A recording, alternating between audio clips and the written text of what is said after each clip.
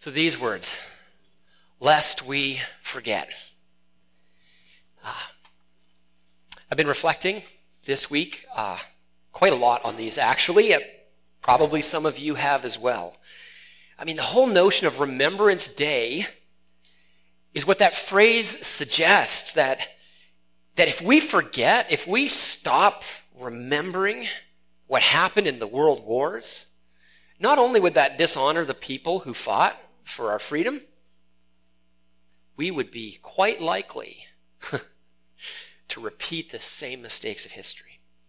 The Holocaust War Memorial in Auschwitz, for example, it's there to remind the whole world of the incredible evils of racism and the horrors of the gas chambers. The Holocaust Memorial is there to stand as a warning, actually, to never forget what can happen when we view others as less than human. And I think more than ever, there needs to be memory of this horrendous event. Why? Because if you forget the past, you're bound to repeat it. Just this week, I actually had somebody who I think they were just a bit confused that this even was a thing. They sent me a website that basically was dedicated to saying that the Holocaust never happened. I couldn't believe what I was reading and seeing. I still can't wrap my head around it. I mean, the gas chambers are still there. There's piles of shoes and photos. There's records of the torture. There's firsthand survivors of the camps. And there's even clear testimony and confession of the perpetrators of the horrendous evils. So memory, it really matters. Being honest about the past, about the evils and brokenness of the world, of the evils that can come from the human heart. Boy, that is absolutely necessary if we're to live well into the future. Remembrance Day, I find actually really humbling as well. It reminds us of the darkness and the potential for great acts of evil that lie in the human heart. It's a reminder that our world really is broken and in need of healing. And as I've been thinking about the whole notion of like what Holocaust deniers are actually doing, it's like a rewriting of the story, isn't it? It's creating a new set of details and then trying to connect the dots to create an alternate reality. Now, I just happen to believe that reality really, really matters. But we live in a world where the truth and reality are far too easily just kind of adjusted to fit a particular agenda. Whatever that is, alternate facts, that's like a real phrase now. Their proposed stories and ideas are transmitted today, and they can seem to be true if you repeat them often enough to yourself. So memory matters. Forget the past, and you're bound to repeat it. But creating alternate realities and false stories, that just doesn't just happen on the larger socio-political scale. See, all of us have a story too. We have a loop tape that plays in our heads. And this story connects the dots in our minds. It helps us to create a sense of identity of who we actually are. And the stories that we tell ourselves, I've heard a number of kind of conversations that are in the foreground for me as of late. Sometimes they string ideas like this together.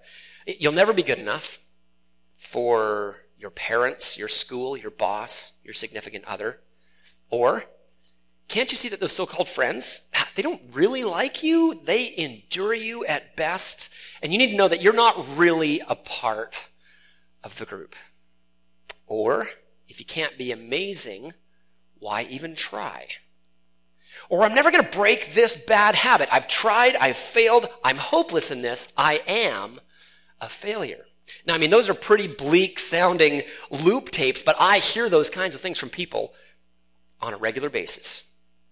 And I think we need to recognize that the stories we tell ourselves are significant. They shape how we sense who we are, our identity, and they shape our sense of hope about the future. So memory matters. Forget the past and you're bound to repeat it, and forget who you are and you'll fail to be it. We can easily lose that memory of who we are, of who God created us to be and says we are. And when we do, we begin to play the false narratives the loop tape that's filled with lies. And when we forget that, our identity and sense of self begins to be squeezed out of proportion. It gets misshapen and distorted. And we begin to act in ways that are inconsistent with who God made us to be. So forget who you are, and you'll actually, in very practical ways, fail to live it out. And so what's the antidote? Where is the hope for the future? Both on the larger world scale, but on the personal level too. I think it comes from refocusing our attention on the real story, to letting that narrate our lives. Today we're beginning a new series called The Story of Hope. And in it we're going to be tracing key themes that make up the biblical plot line. I mean, if you've ever, the Bible's a big book, okay? Understatement of the year. It's hard to fit it into like an edited version on pages in less than 1,000 pages. It's a big book. And so if you've ever struggled to read it, my hope is that this series will help you to connect the dots to some of those central themes so that when you do read it, you can see that really God is telling one big story. It's the story of his redeeming love, what he's trying to buy back the world for himself. And it equips us to be a part of the healing of the world. And I think it's getting at the heart of this story. That enables us to see the future, both for ourselves and God's big kind of creation plan with a real and abiding sense of hope. So let's dig in this morning. We're going to look at the theme of exile and homecoming. So when I say the word home, what comes to mind for you? Just think about that for a few moments. Home. What images or ideas or even feelings do you associate with that word? My sense is that for many of us, it probably has to do with our most significant relationships being in right order. Like that they're rich and they're deep and they're functioning as they're supposed to. For me, I think of the table, like where you gather to have a family meal. I mean, it sustains you both physically. I mean, you're eating food, and so it works on your body on that level, but the company around the table works on a social level too. Creates a sense of belonging and wholeness. Home is a theme actually that we see at the very, very beginning of the biblical plotline. It's shown as the place where life, it flourishes fully, where we experience fullness physically, emotionally, socially, and spiritually. Home is where things are as they should be, and we're at rest. So the biblical storyline, you see, begins with humanity in a beautiful garden. God has made Adam, or Adam. Adam means in Hebrew, humanity. And he gives him this wonderful job of creating cultivating the earth, taking this garden and bringing out the potential of the land, of creating culture, is how most scholars put it. He has the job of naming animals. My first degree is in sciences. That's called taxonomy in the sciences. It's a wonderful job where you get to name and be a part of kind of creating order in the world in that way. And God is in this close relationship with humanity. God gives Adam a life partner, Eve. It's a name in Hebrew that means life. And together they are at peace and wholeness in God's good garden. They experience rest, the rest of right relatedness with God, each other, and the rest of the created order. The Bible calls this wholeness shalom, or peace. This is the true home that we were made for, the kind of peace and rest we were made for. And that sounds nice, you think. Wow, a home around a table, peace and wholeness, I love that, but when I said home, for some of us, when we think about it a little bit longer, maybe it doesn't have that happy ring to it after all. There's the ideal, but then the realist among us start thinking, yeah, but. And then we go on to list off those things where that home ideal rarely lives up to it. Maybe you can relate to this kind of experience. I can remember coming home, from university. I'd be driving home to my hometown. As I'm getting closer, there's this anticipation, almost a nostalgia that home is this, it's got you have these things, images in your head of that wholeness, and you get there and you go, yeah, kind of. I kind of feel that, but it doesn't deliver fully on something that in my heart I'm really looking for. So there's these moments when we feel at peace and there's home, but it can be like slippery. It's like that sensation just goes away so quickly. And so it can't quite deliver on the promise. We feel like when we're wanting more home and not getting it. Or then someone we love dies. And home, in any sense of what it should be, it seems like impossibly far away. So even though we're made for home, this sense of home, where relationships are nurtured, human life flourishes fully, the story of the human race is one of homesickness. See, early on in the story of the human race, is described in the Bible, death and disease and violence and injustice, they break in and begin to distort and deface God's good creation, our relationships within it.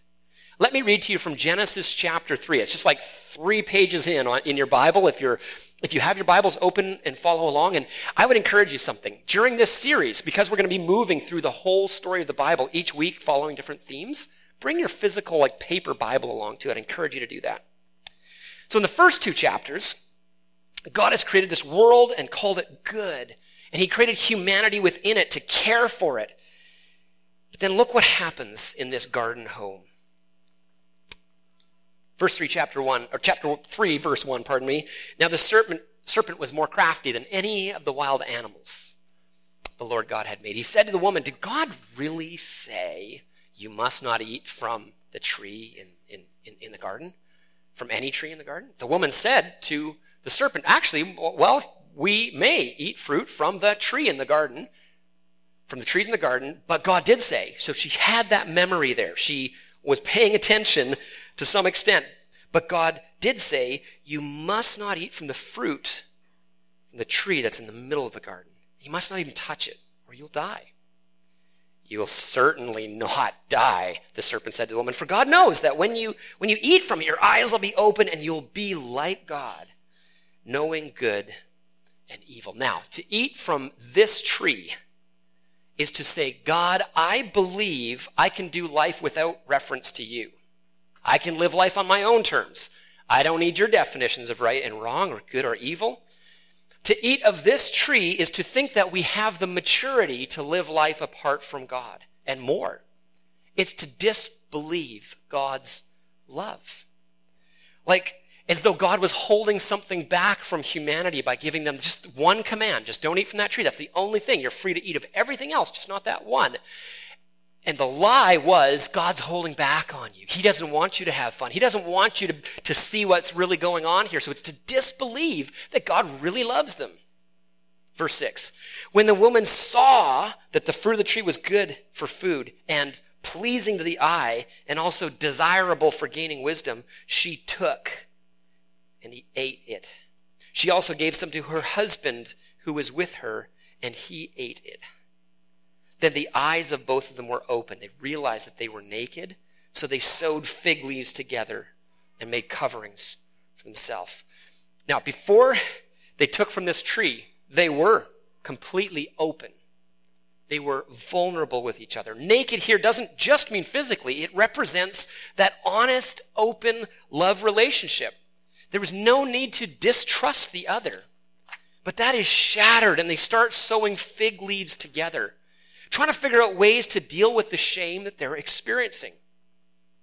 You know, we still sew fig leaves, in a manner of speaking, trying to numb the pain of brokenness, broken relationships.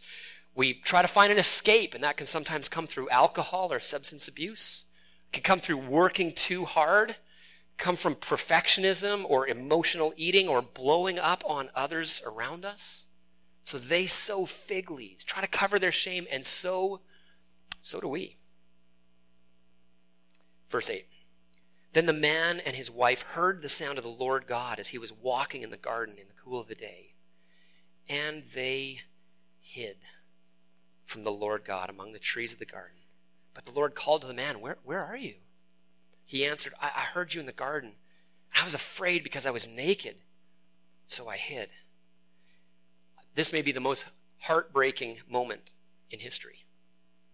Adam once walked close with God in loving relationship, and now he's hiding afraid. He's always been naked, open, vulnerable, totally himself with God, but now he has a new awareness that comes from that disobedience, that rebellion, and he's afraid of God's presence. There's this tear in the fabric of this relationship, and you know what, folks? The tear is still there. So at the end of Genesis 3, Adam and Eve are exiled from the garden, from God's presence. They have to leave that good home that they were made for. So the first people lost their true home, and we're still searching to find our true home. So this isn't just their story, it's ours too. It's mine.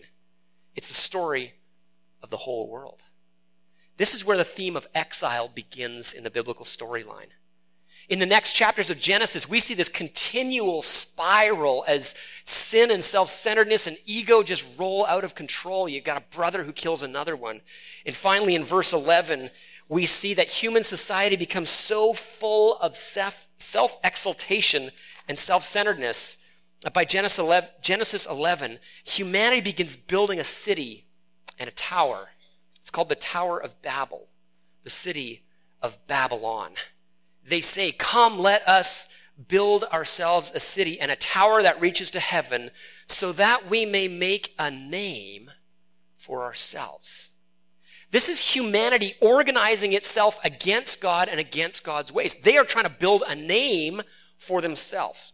Søren Kierkegaard is a Danish philosopher. He defines sin in this way. He says sin is trying to create and form an identity. Make a name for yourself without reference to God. Name-making, self-exaltation. The word Babel itself means confusion. This is human confusion when you don't have God at the center. So here in Babylon, humanity is building a city of exploitation and violence and name-making. And Babylon, we find out in the rest of the biblical story, it comes to be the place that God's people are exiled in the 500s BC, but even more, it becomes to then represent humanity seeking to live life apart from God. This is not the kind of world we were made for. One writer says it like this: we were made for a place without death or parting from love, without decay and without disease and aging. So the question becomes, how can we be brought home? How can the creation be restored and healed? How can death and decay be overcome? The rest of the storyline of the Bible is all about answering that question. We're going to watch a video that lays out this exile theme. It's about 4.5 minutes long, so sit back and enjoy.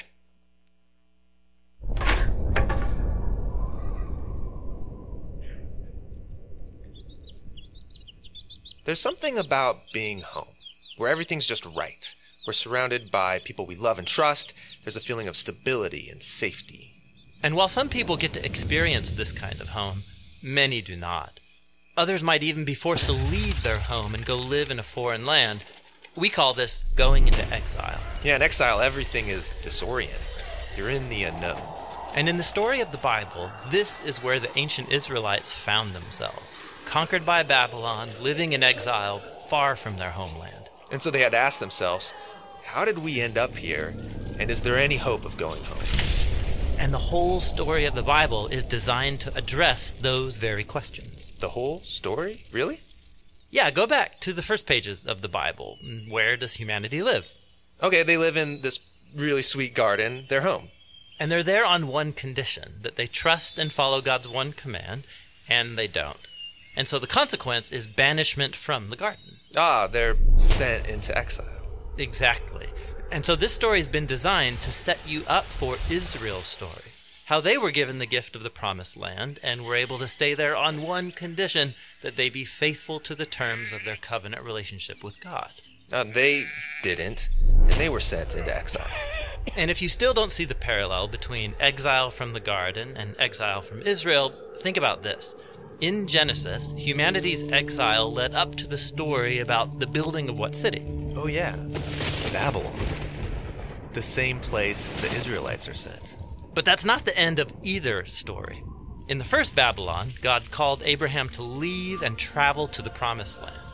And that story was designed to give hope to the Israelites currently living in the later Babylon. Now eventually, they do get to leave and travel back to their promised homeland. And when they did, it wasn't home sweet home. Oppressive empires were still ruling over them, and the people kept acting in the same corrupt ways as their ancestors. And so the biblical prophets said that exile wasn't actually over. How could they think they were still in exile when they're at home? Yeah, this is really important. In the Hebrew scriptures, Israel's Babylonian exile became an image of something more universal. It's that feeling of alienation and longing for something more, no matter where you live. Yeah, I can relate to this. I have a great home, but it's situated in a world scarred with pain and broken relationships, death, tragedy, done by others, but also done by me. And so in the Bible, exile is the human condition. We all keep repeating this pattern of human corruption leading to a Babylon that we can't escape. And it doesn't matter where you live, we are all longing for a better home. Now, Israel's scriptures held out hope that one day God would send a king who would rescue the world from all of the Babylons we've created. And after many generations pass, we meet this Israelite named Jesus of Nazareth. He wandered about with no home, announcing the great restoration, that reality of home that Israel and all humanity has been looking for. Yeah, Jesus really cared about people who didn't have homes. He welcomed in the stranger. He said God's love is shown when you invite in the outcast and throw parties for people who don't have a place to belong. Jesus also claimed that Israel and all humanity had lost its way, that our self-centeredness drives us to create false homes based on status and power, and these inevitably exclude others. We live in an exile of our own making. But Jesus said the true way home is one of weakness, of service, and of forgiveness. And then Jesus went into exile alongside us to show us the true way home. Which is? Well, Jesus said he is the way. His life and self-giving love proved more powerful than humanity's failure. He opened up a pathway to our real home. And as Jesus' followers committed themselves to him, they discovered this new way of being human. They believed that the real return from exile had begun. And so they would call themselves sojourners or wanderers. Oh, right. They would say things like, the world isn't our home, and we're citizens of heaven. And so Jesus' followers remain exiles as they wait for that day when Jesus returns to transform this world into a true home. So exile, as we've seen, it's really the human condition. It's being far away from home. So how do they and we come home? As we saw in the video, the prophets of Israel, they knew that even though the Israelites had returned from exile in Babylon back to Jerusalem to rebuild, they were still living as exiles. Things were not yet as they should be. People were still beginning to worship things other than God. And the prophets were pointing out and saying, a rescuer needs to come and bring us home, bring that peace. And that's where Jesus comes on the scene. Born to a peasant family who were forced to travel to Joseph's hometown of Bethlehem because of the Roman overlords. This is more obvious signals that the people of Israel, though they were in their land, they were not free. They were still exiles. But this Jesus, born in obscurity, well, the Bible speaks of him as God the Son. That Jesus has actually always existed with God the Father. And so Jesus leaves his true home in order to become part of the human story. That's what Christmas is all about. Jesus, God the Son, takes on real physical humanity, experiencing exile from his true home.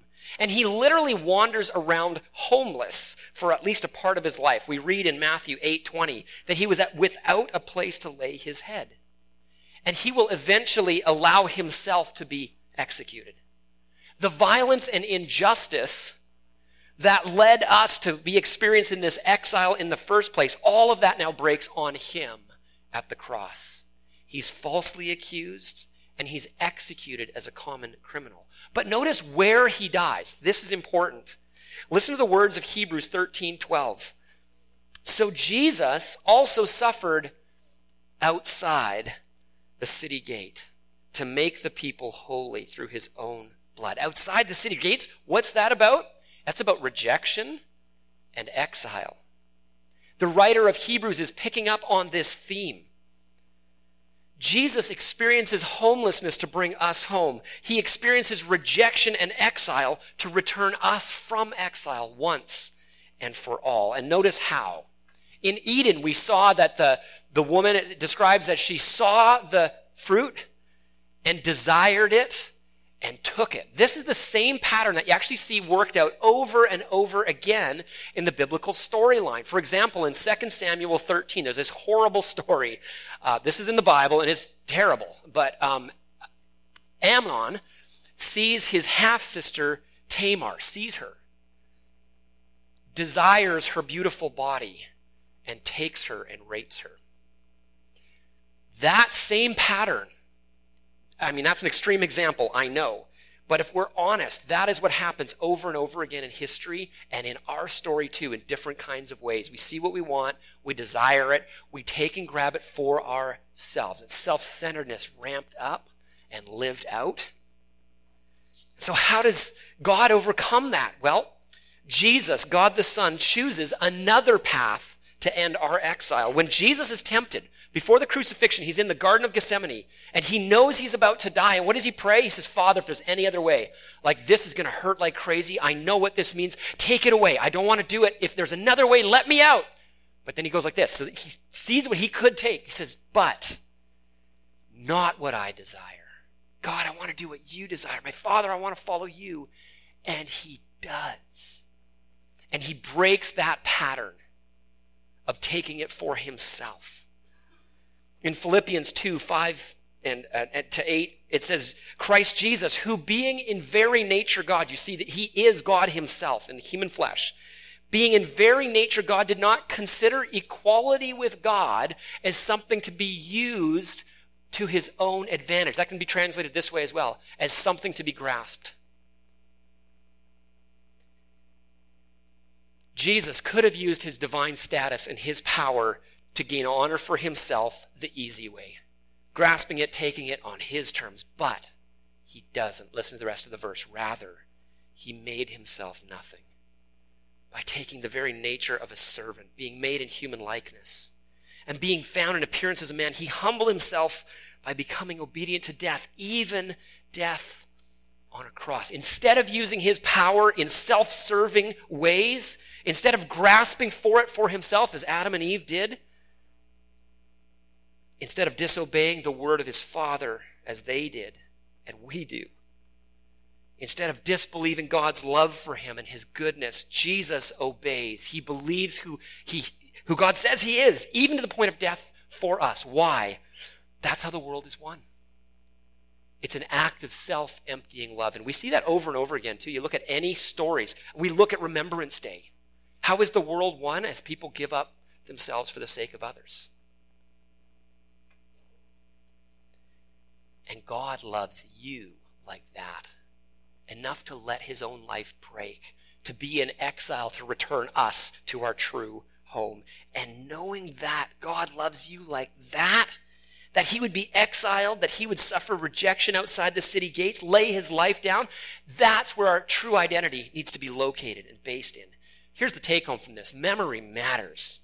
Man, this story of God's deep love poured out for you and for me, that's the one that we need to set the loop tape in our head, preaching the gospel to ourselves. Because this is the true story of what God thinks of you. And ultimately, this is what forms us into the kind of people who can seek healing and the peace of the world. And this is the source of hope for all of creation, in fact. In Revelation, the very last book of the Bible, we read in 21:4 that God will wipe away every tear from their eyes. There will be no more death or mourning or crying or pain, for the old order of things. The Babylon will be taken away. It'll be gone. And it's living in that hope, receiving the love of God that is expressed in Jesus' death and his resurrection for us, knowing that one day he'll wipe away every tear. That's what can form us into the kind of people who actually are humble and seeking the best for others around us. And we saw it in the video, that image of the road that was stretched out. Those who place their trust in that way experience transformation. And ultimately that leads us to hope. In John's gospel, one of the biographies written about Jesus, we read the words of Jesus. He says, I am the way, the truth, and the life, and no one comes to the Father except through me. This is the way home. It's a person. It's relationship with him. And when we get on that road, we can live in a way that's not grasping for ourselves, but humbly serving others in love. But we're still exiles. We saw that demonstrated. Anyone who comes to identify with Jesus, who says, he's my Lord, I'll follow him, we are still exiles. The world in its present form, where the violence and the evil still exist and functions like Babylon, we're not yet home because God is creating a world for us that is different than this. So for those who trust Jesus, listen to the next words in that Hebrews text I was reading. It says this, let us then go outside the camp, bearing the disgrace that he bore.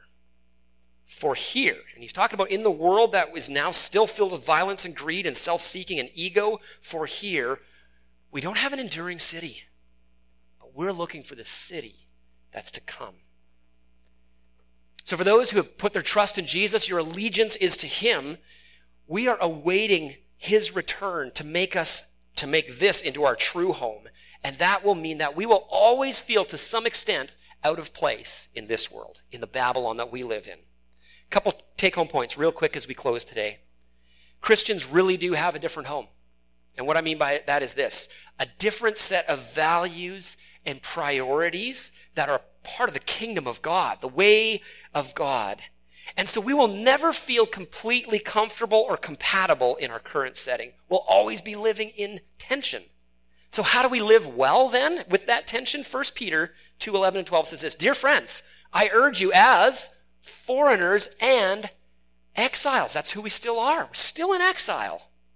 We're still not at our true home. What does he say though? Abstain from sinful desires. Don't take and reach for it to grab something for your own, just to fill a desire and a benefit for you. No, don't do that.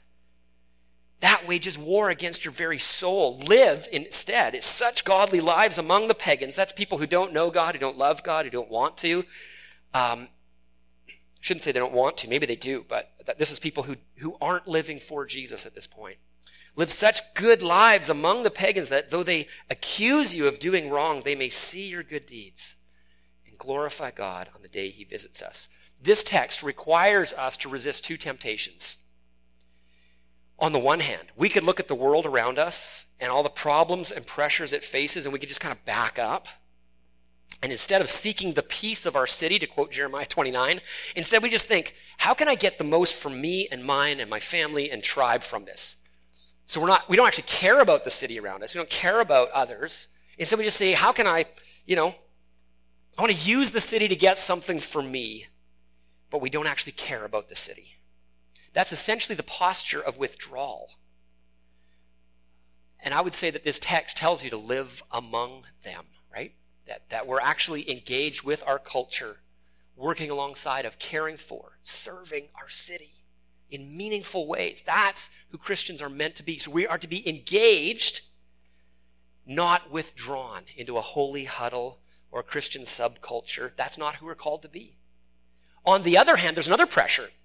And I think this is the one that you are feeling all the time. It's the pressure to assimilate, to just fit in, to try to minimize that friction because you have different values if you're following Jesus. Because, following Jesus can just look weird in our world today, right? It's true.